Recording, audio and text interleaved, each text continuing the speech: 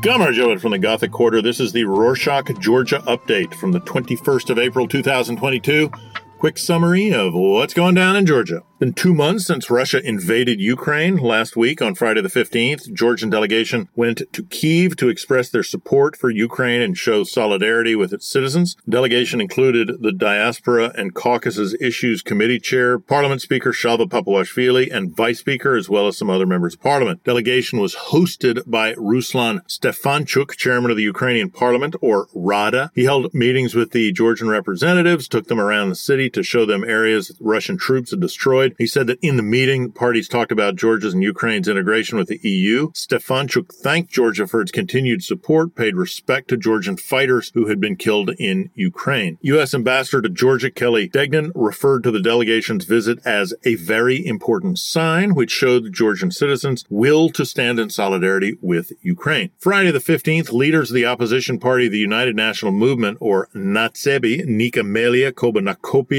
Eka Kherkhoalidze, and former president of Georgia, Georgi Margvelashvili, went to Ukraine. They decided not to travel together with the delegation and went separately. On Saturday the 16th, 4 more Georgian volunteers fighters died in Ukraine since the outbreak of the war. 10 Georgian fighters have been killed. Friday the 15th, Tbilisi mayor had a meeting with UNHCR Representative Kemlin Furley to discuss assistance given to Ukrainian people. According to Kaladze, Ukrainian citizens can make use of municipal services for free. On that note about Ukrainian citizens, even though there's no official data, thousands of them have entered the country since the 24th of February. Georgians have organized a support group on Facebook called Georgia for Ukraine, where those in need can seek assistance and people can volunteer. If you want to check out the group, links in the show notes. On Wednesday the 20th, Georgia and Ukraine signed a memorandum on strategic partnership and cooperation. The document was signed by the head of the investigation service of the Georgian Ministry of Finance, Soso Ramishvili, and by the Director of Economic Security and Bureau of Ukraine, Vadim Melnik. The memorandum serves to enhance bilateral cooperation between the countries in investigating, detecting, and preventing financial and economic crimes. Speaking of enhancing cooperation, last week we mentioned that Georgia received an EU questionnaire which serves to assess Georgia's readiness for EU integration. The government will work closely with relevant agencies to fill it out and send the answers to the European Commission. On Friday, the 15th of April, the government made the document public. Link in the show notes. It's really, really interesting. On to some European bilateral relations. On Wednesday, the 20th, Georgia and Greece marked 30th anniversary of the establishment of diplomatic relations. According to the Ministry of Foreign Affairs, Greece was one of the first countries in the EU to recognize Georgia as an independent state. On the same day, Georgia also celebrated the 30th anniversary of the setting up of diplomatic ties with Japan. To mark the day, the Japanese ambassador to Georgia, Imamuru Akira, planted a sakura tree in the yard of the National Palace of Students and Youth as a symbol of friendship between the two countries. Court hearing of Misha Saakashvili's case was scheduled for Wednesday the 20th, but it was suspended after Misha claimed he needed medical attention. He said that he suffered from severe fatigue and that he was unable to eat. The scheduled court hearing was about his illegal border crossing in October of last year. Currently, he's serving a sentence in the Rustavi Penitentiary Facility. Other charges he faces include embezzlement and abuse of power. You might remember the story about the death of 22-year-old Nika Kvaratskhelia in September of last year. The founder of Georgian social media Feedsi was chased by 2 people in a rented car and shot to death near his home in Vera district in Tbilisi. On Friday, the 15th of April, the Tbilisi City Court charged detainees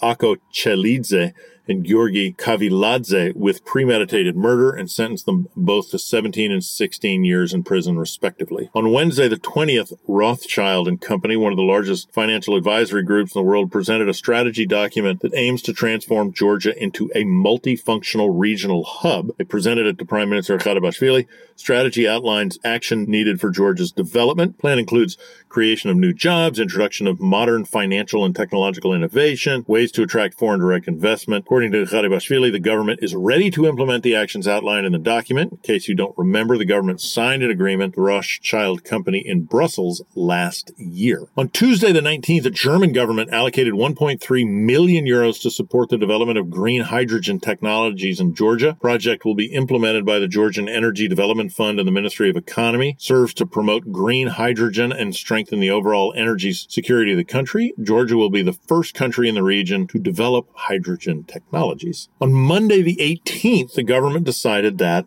as of the 1st of June, children on welfare will receive 150 lari, or about $50. Currently, they're receiving 100 lari, or $35. Total of 340 million lari, which is about 110 million US dollars, has been allocated for the initiative, and over 200,000 children will benefit from the new assistance. UNICEF released a statement welcoming the initiative. According to the statement, the decision to increase the welfare budget is an important step towards reducing child poverty in the country. On Saturday the 16th, the construction of Kakheti Highway kicked off. According to Prime Minister Kharibashvili, construction of a 35-kilometer-long highway improvement will reduce the travel time by half. As you know, Kakheti's popular destination among wine lovers, particularly. The Ministry of Regional Development and Infrastructure is in charge of the project and receives financial assistance from a World Bank loan. Total cost of the project is 2 billion lari, which is over $600 million. On Sunday the 17th, Orthodox Georgians celebrated Zoba, or Palm Sunday, which marks the entry of Jesus into Jerusalem in the days before the Passion. Liturgies were held in churches.